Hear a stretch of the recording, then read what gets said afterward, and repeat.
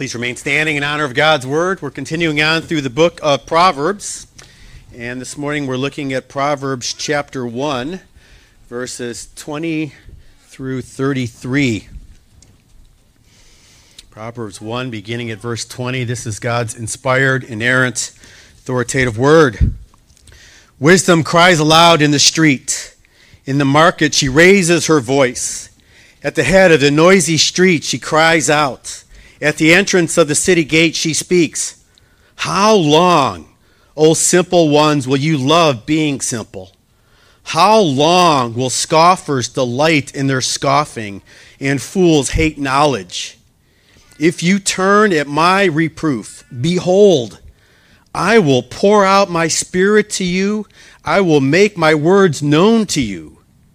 Because I have called and you refuse to listen, have stretched out my hand and no one has heeded, because you have ignored all my counsel and would have none of my reproof, I also will laugh at your calamity.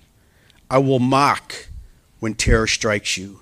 When terror strikes you like a storm, and your calamity comes like a whirlwind, when distress and anguish come upon you.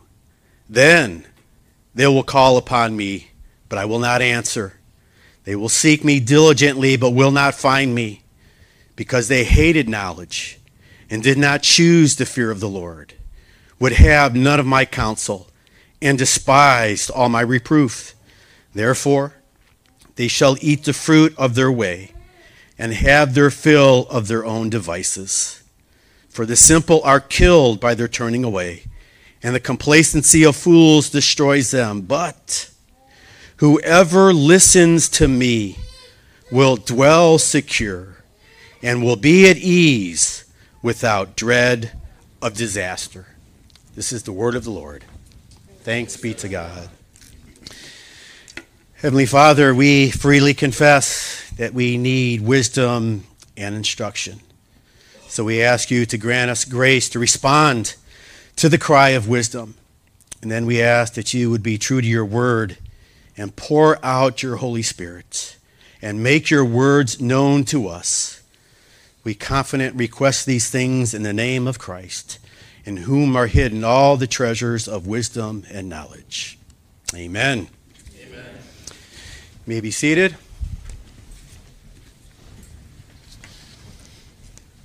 As many of you know, before I came to this church, I was part of a Korean church for 8 years, and I remember one evening, I think it was after a Bible study, we went to Baker Square. It was a regular place that we would go to. Everything else was closed. And there was about half a dozen of us, and I remember we were seated around a table, and we asked each other this question. If you hadn't come to Christ, where do you think you would be right now? And we each answered that question. One person said they thought they would be an animal rights activist.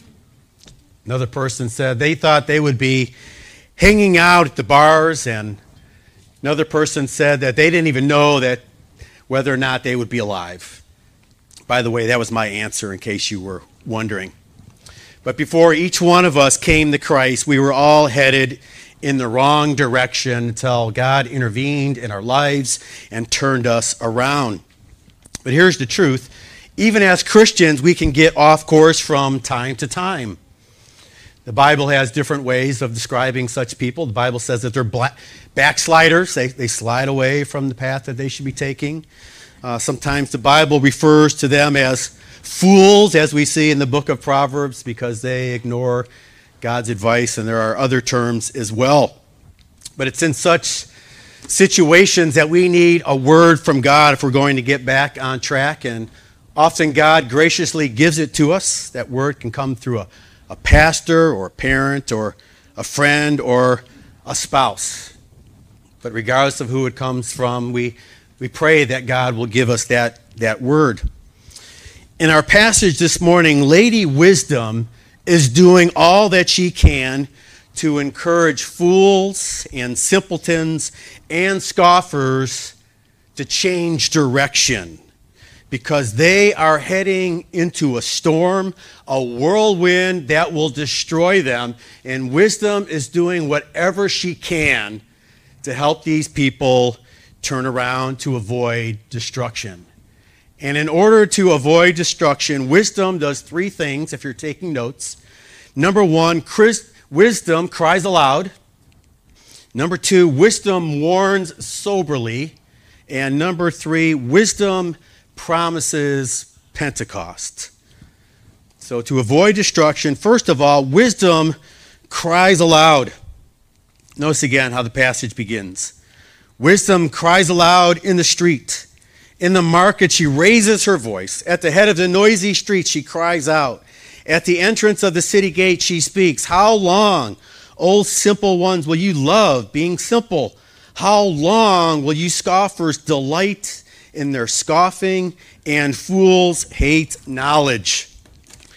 Lady Wisdom sounds like an obnoxious, harsh street preacher. She's not behaving in a very ladylike manner at this point. And the reason for that is because this is not the time to be dignified. Too much is at stake.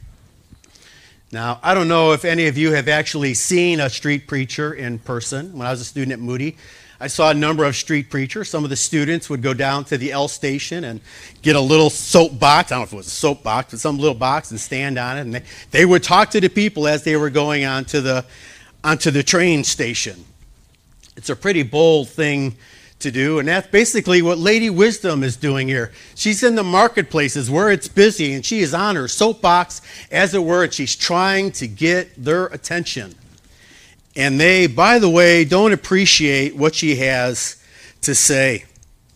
It's one of the reasons why people don't like to be a street preacher, because you don't usually love street preachers. Often you mock them, scorn them.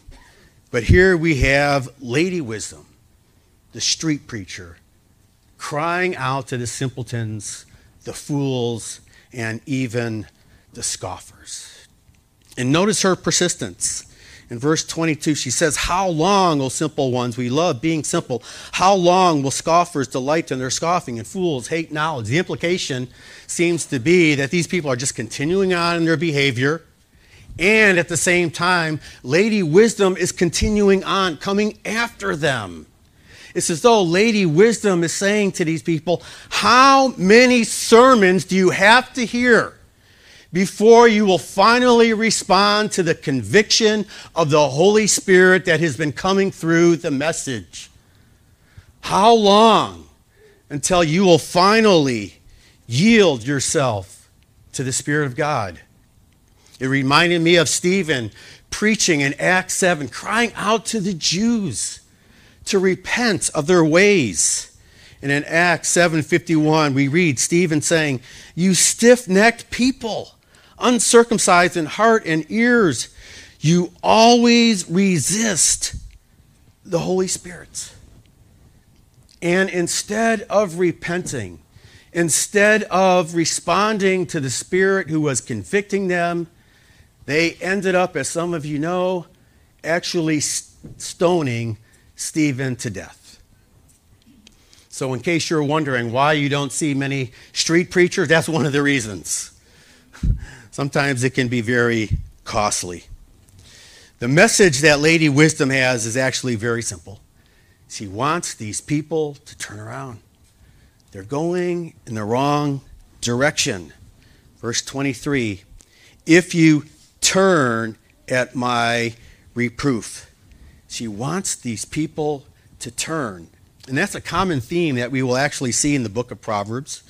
In Proverbs 27:12, we read, the prudent sees danger and hides himself, but the simple go on and suffer for it. Lady Wisdom is saying, do not just continue on. If you continue on, you are going to suffer for it. I like this simple story. Day one, I went for a walk down a street. I fell into a hole. I didn't see it. It took me a long time to get out. It's not my fault. Day two, I went for a walk down a street. I fell in the same hole. It took me a long time to get out. Why did I do that?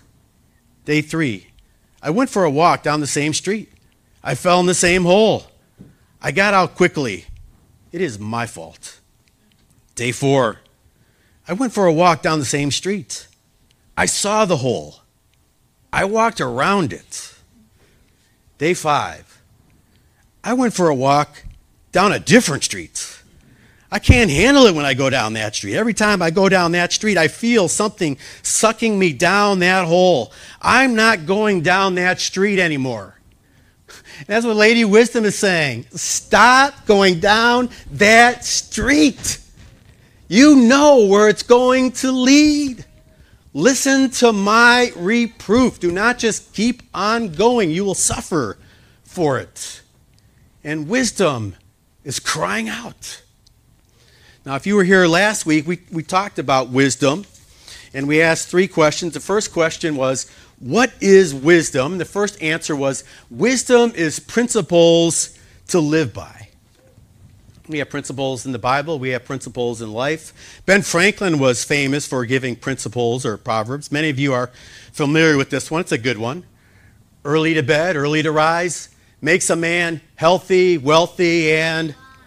there's a good one. This is a very good one.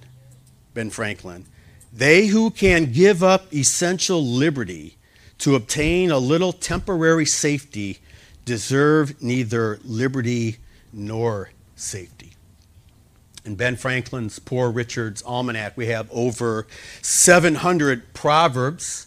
Many of them are very instructive, but I reminded you, the proverbs that we have in God's Word are inspired, infallible, and inerrant. So when wisdom speaks, we need to pay close attention. I also asked the second question, what is wisdom? And the second answer was characteristics that should guide our lives. Characteristics like righteousness. Proverbs 11:8, the righteous is delivered from trouble, but the wicked walks into it instead.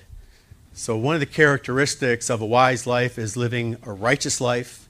And another characteristic is that of faith. You have to believe these promises that God gives us in His Word.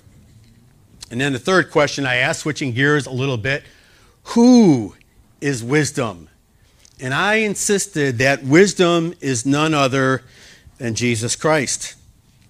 And we looked at Proverbs 8:30, which says, and this is wisdom speaking, then I was beside him, talking about the Lord, like a master workman, and I was daily his delight, rejoicing before him always. Wisdom says, before the world was ever created, I was there right beside the Almighty, and not only was I right beside him, I was also involved in the work like a master craftsman, and we took delight in each other. And I said, that sounds exactly like John 1:1-3.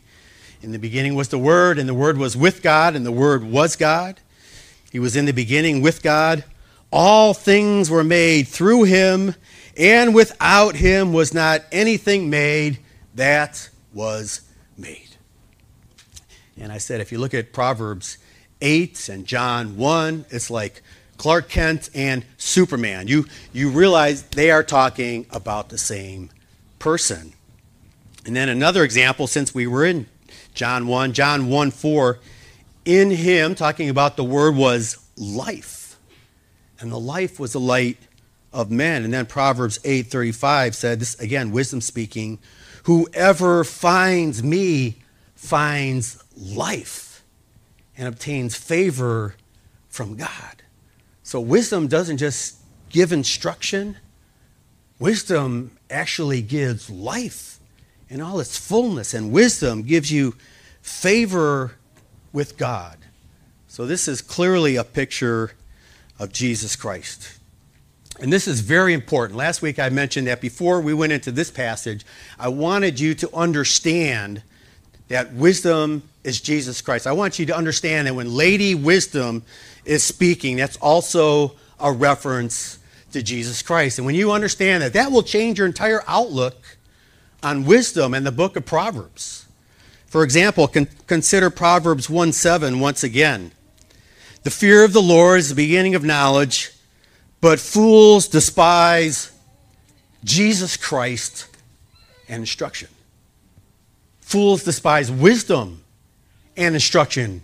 And if Jesus Christ is wisdom, then to despise wisdom is to despise Jesus Christ. So we're not just talking about principles or characteristics. We're talking about a person. This is personal, and this is the second person of the Trinity, Jesus Christ, who is speaking to us through his word. So it's important for us to have that perspective. And if you love Jesus Christ, you will love wisdom. And when wisdom speaks, you will be all ears. When wisdom cries out, you will run to the front of the line because you want to hear what wisdom has to say. You are hanging on wisdom's every word because you know that it's for your good as well as his glory. Your relationship with wisdom will make all the difference in the world, how you hear the words that are coming from his mouth. So, in order to avoid destruction, wisdom cries out, the message is turn, and you need to understand that it's none other than Jesus who is saying turn. Number 2, wisdom warns soberly. Verse 24, because I have called and you refuse to listen, have stretched out my hand and no one has heeded, because you have ignored all my counsel and would have none of my reproof, I will laugh at your calamity. I will mock when terror strikes you like a storm, and your calamity comes like a whirlwind, and distress and anguish come upon you. Isn't that strong? The storm comes and wisdom says, I will laugh. I will mock.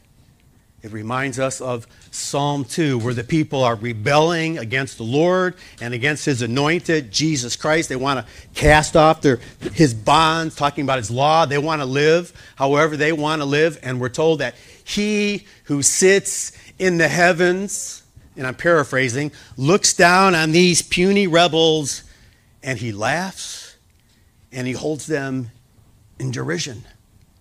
And that's what wisdom does. This is not a jolly old laugh. This is the laugh of mockery. These people are getting what they deserve. And they knew this day was coming. In Romans 1:18, we're told that the wrath of God is, present tense, being revealed from heaven against all ungodliness and unrighteousness of men who by their unrighteousness suppress the truth of God. They're stiff-arming God. And then if you would read on, you would see Paul saying that 3 times God gave them up, God gave them up, God gave them up. God gave them up to what? Their sin. So if you were to ask, what is the wrath of God that is poured out in this life? And it's God saying, you want to sin? You want to indulge in that addiction that you know isn't good for you? You want to do that? Continue to go. Hands off. I'm just going to let you go on your way. Let's see how that's going to turn out. So God lets the sinner continuing on with his or her drugs, alcohol, gambling, immorality, laziness, financial mismanagement, refusal to listen to mom or dad, running with the wrong crowd, fill in the blank. God says, you want to go down that road? Go down that road. I told you that road is heading over a cliff, but if you want to go, then go. And the judgment of God is people just giving them over. And wisdom says, I cried out to you again and again, but you wouldn't listen. So now when the calamity comes, I'm just going to laugh. I'm going to mock. Believe it or not, it gets even more sobering. 27. When terror strikes you like a storm, and your calamity comes like a whirlwind, when distress and anguish come upon you, then they will call upon me, but I will not answer. They will seek me diligently, but not find me, because they hated knowledge and did not choose the fear of the Lord, would have none of my counsel and despise all my reproof. Therefore they shall eat the fruit of their ways and have the fill of their own devices. For the simple are killed by their turning away, and the complacency of fools destroys them. What could be more frightening than to cry out to the living God only to have him refuse to answer? Charles Bridges said, "To be forsaken of God at any time is awful. Woe! How much more in the time of trouble? But to have his countenance not only turned from us, but turned against us, his eternal frown instead of his smile, this will be hell instead of heaven." There's nothing more frightening than to have God say, I'm not going to listen. And this is why I turn to Hebrews 4, verse 7 again and again. Today, if you hear his voice, do not harden your hearts. Today, if you hear his voice, do not harden your hearts. Today, if you hear his voice, do not harden your hearts. If God is speaking to you today, you need to respond. You can't just assume, I'll respond tomorrow. I'll live however I want today. I'll indulge myself in this sin. Maybe tomorrow, maybe the next day, I'll repent. You can't presume that you will repent. Repentance is a gift of God, and if God is speaking to you, we need to respond. I remember a while back on Facebook, I had said that repentance is a gift of God.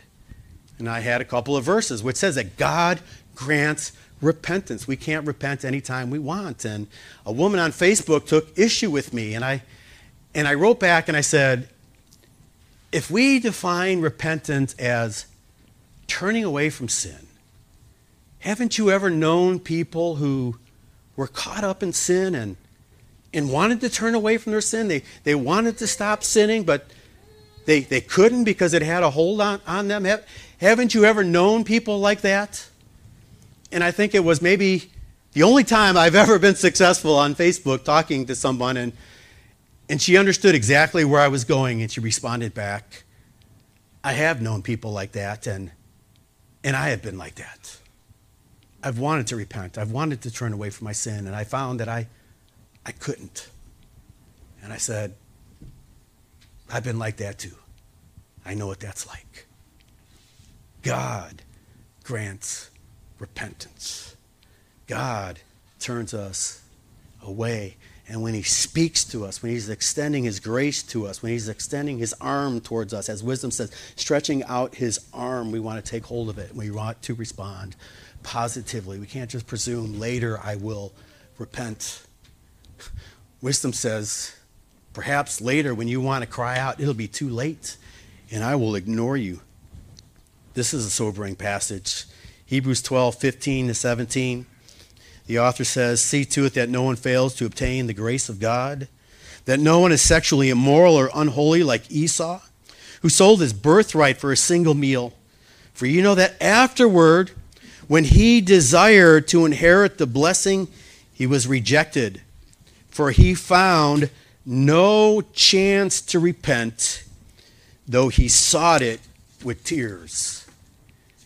That's the translation of the ESV, and I do believe it's the most accurate. He sought repentance with tears, but he couldn't turn away. God had said, I'm not going to listen. So we really have just two options. Will we listen or will we not? C.S. Lewis, in his book, The Great Divorce, that there are two types of people at the end of the day. Those who say to God, thy will be done, and those whom God will say to them, thy will be done. It's either one way or the other. But what's the attitude of your heart, even this very moment? I love the hymn, have thine own way, Lord. Have thine own way. Thou art the potter. I am the clay. Mold me and make me after thy will, while I am waiting, yielded and still. I hope that's your mindset before God and his word and his spirit. So to avoid destruction, wisdom cries aloud, turn. Wisdom warns soberly. You need to turn or I'm going to laugh and you're going to cry out and it's going to be too late. And number 3, wisdom promises Pentecost. Verse 23, if you turn at my reproof, behold. I like that, behold. For us, it's kind of archaic religion. Behold. Think of a mom saying to a child, look at me. Look at me. Pay attention to what I'm about to say. Wisdom says, behold, look at me. I will pour out my spirit to you. I will make my words known to you. And I do believe that the Spirit here should be with a capital S, because this is none other than the Holy Spirit. Not everybody agrees with this interpretation, but Charles Bridges agrees with it. John Owen agrees with it. Just so you know, I'm not alone. This is the Holy Spirit. If it's not the Holy Spirit, is there another spirit of wisdom that I'm not aware of? In Isaiah 11, verse 2, we're told that upon the Messiah the Spirit would come, and we read, and the Spirit of the Lord shall descend upon him, the Spirit of wisdom and understanding, the Spirit of counsel and might, the Spirit of knowledge and the fear of the Lord. We're told that when the Messiah comes, the Spirit is going to come upon him, the Spirit of wisdom, understanding, counsel, knowledge. Even Jesus, the second person of the Trinity, in his incarnation, if he was going to have that wisdom, it was going to come through the Holy Spirit. And the same is true for us. And wisdom is promising, if you listen to me, I will pour out my spirit and make my words known to you. Now, here's something I think we need to understand as Reformed Christians especially. We love doctrine. We love to analyze every jot and tittle of the Westminster Confession of Faith. It is a thing of beauty, and I do mean that. So I'm not being sarcastic, but at the same time, may we not fail to recognize that apart from the work of God's Spirit, that doctrine is dead. I didn't say it wasn't true. I said it's dead. It is the Spirit who gives life. In 2 Corinthians 3:6, Paul, talking about being a minister of the new covenant, says, God has made us sufficient to be ministers of a new covenant, not of the letter, but of the Spirit. For the letter kills, but the Spirit gives life. We need the Spirit. In one message that I listened to this last week, the pastor said, the order is important. It is the Spirit and then the Word. And I thought, that's a good observation. The Spirit must come, and then when the Spirit comes, we will understand the Word. We will not understand the Word until the Spirit comes. And notice what wisdom says she will do. She will pour out the Spirit. And if you look at the cross references in your Bible, perhaps you have the same ones that I have, Joel 2:28 and then Acts 2:17, which is a reference to Pentecost and what happened on the day of Pentecost. The Holy Spirit was poured out. Peter preaches, and what happens after he preaches on the day of Pentecost? The people understood the words. They were convicted. He called upon them to repent and be baptized. And we're told in verse 41, so those who received his word were baptized, and there were added that day about 3,000 souls. So that's why I said the Spirit promises Pentecost. If you listen to me, I will pour out my Spirit and you will understand my words. Now, obviously, Pentecost was a one-time unique event in church history, but the outpouring of the Spirit isn't. God can give us a greater and greater filling of his Spirit at any time. Ephesians 5:18, which says, do not get drunk with wine, which is a debauchery. Instead, be filled with the Spirit. It's in the present tense. Keep on being filled with the Spirit. And Paul tells us we can grieve the Spirit. We can quench the Spirit so that we can feel alone in our sin. And sometimes we are because we've grieved the Spirit. But when the Spirit comes, mighty things happen. This is what we read in Isaiah 32.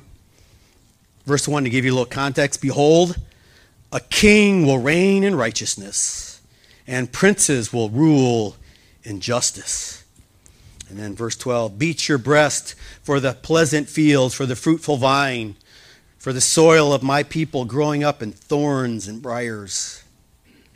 For the palace is forsaken, the populous city deserted, the hill and the watchtower will become dens forever, a joy of wild donkeys, a pasture of flocks, until the Spirit is poured upon us from on high, and the wilderness becomes a fruitful field, and the fruitful field is deemed a forest. Then justice will dwell in the wilderness, and righteousness abide in the fruitful field. This desert is going to remain how it is until the Spirit is poured out. And when the Spirit is poured out, then everything changes. And now the desert blossoms.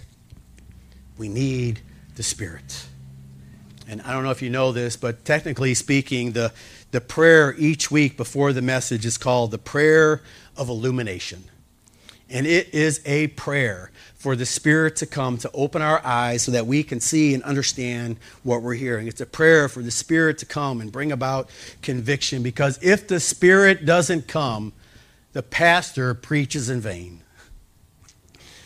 Unless the Lord watches over the city, the watchmen stand guard in vain. Unless the Lord works in the message through the power of the Spirit, the preacher preaches in vain. And I do not want my preaching to be in vain, so I pray for the Spirit of God to work. You know, there's an interesting passage in John 16:7. Jesus, imagine, is telling his disciples, I tell you the truth, it is to my advantage that I go away.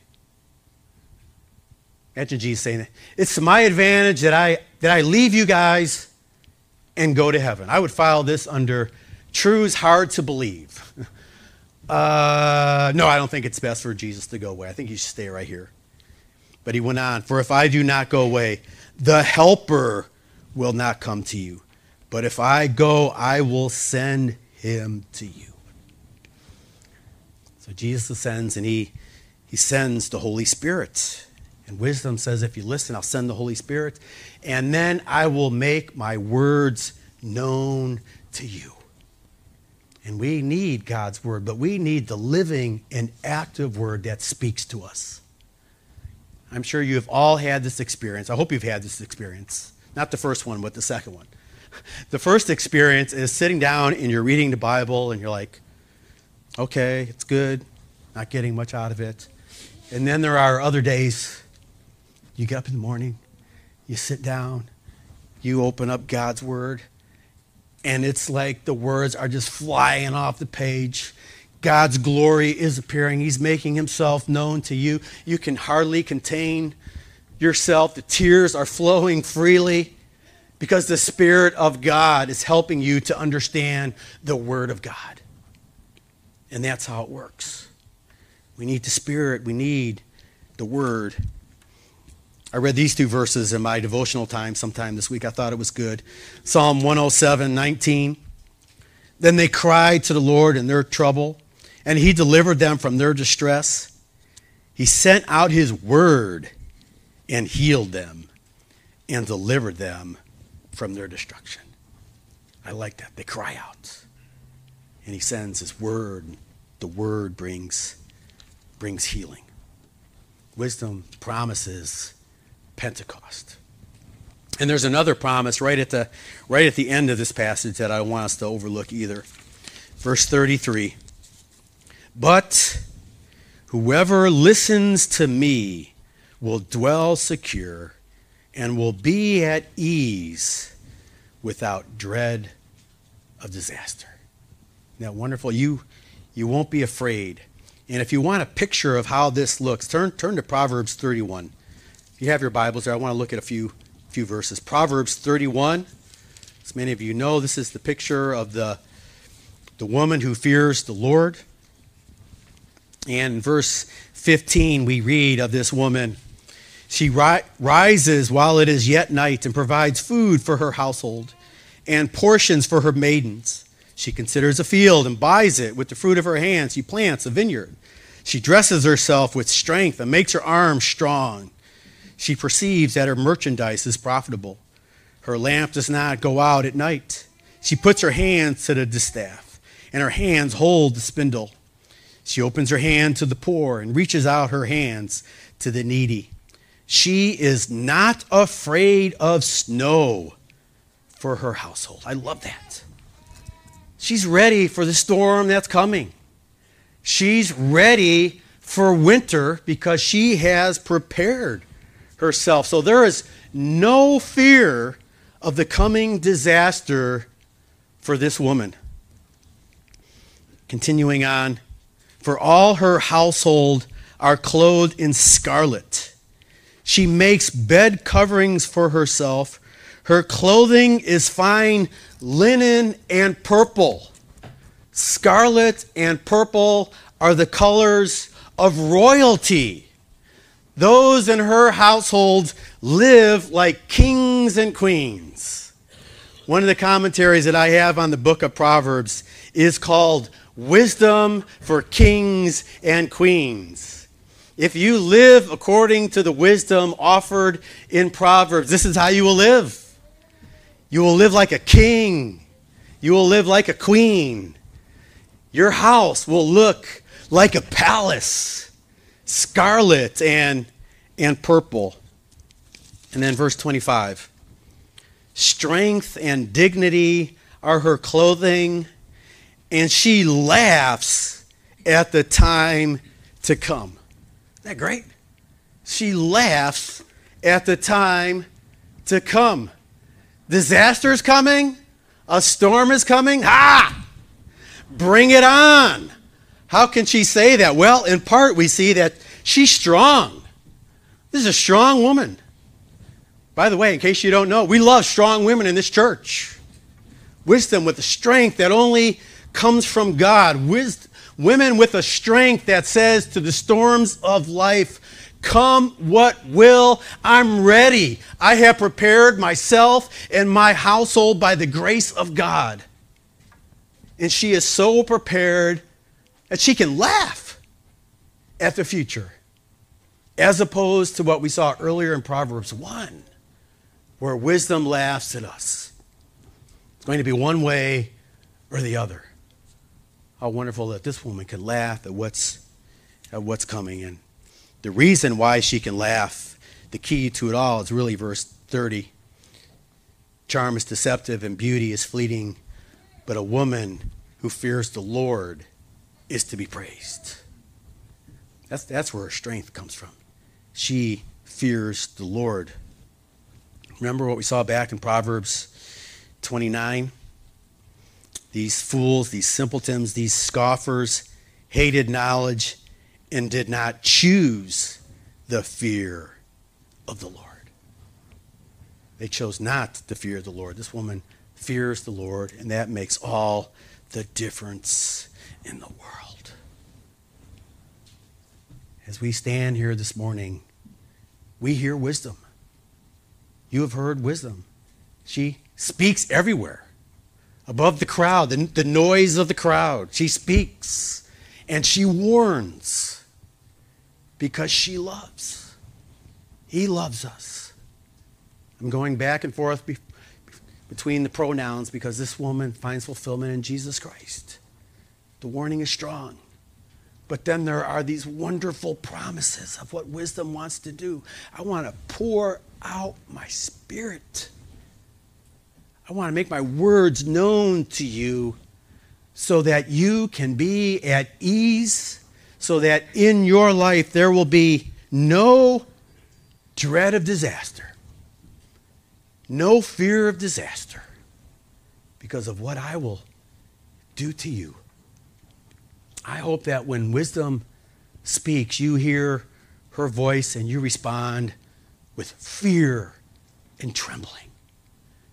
Not just because of how sober the warning is, but I hope you also fear and tremble because of how glorious and good the promises are that wisdom wants to give to you. Let's close in prayer. Father.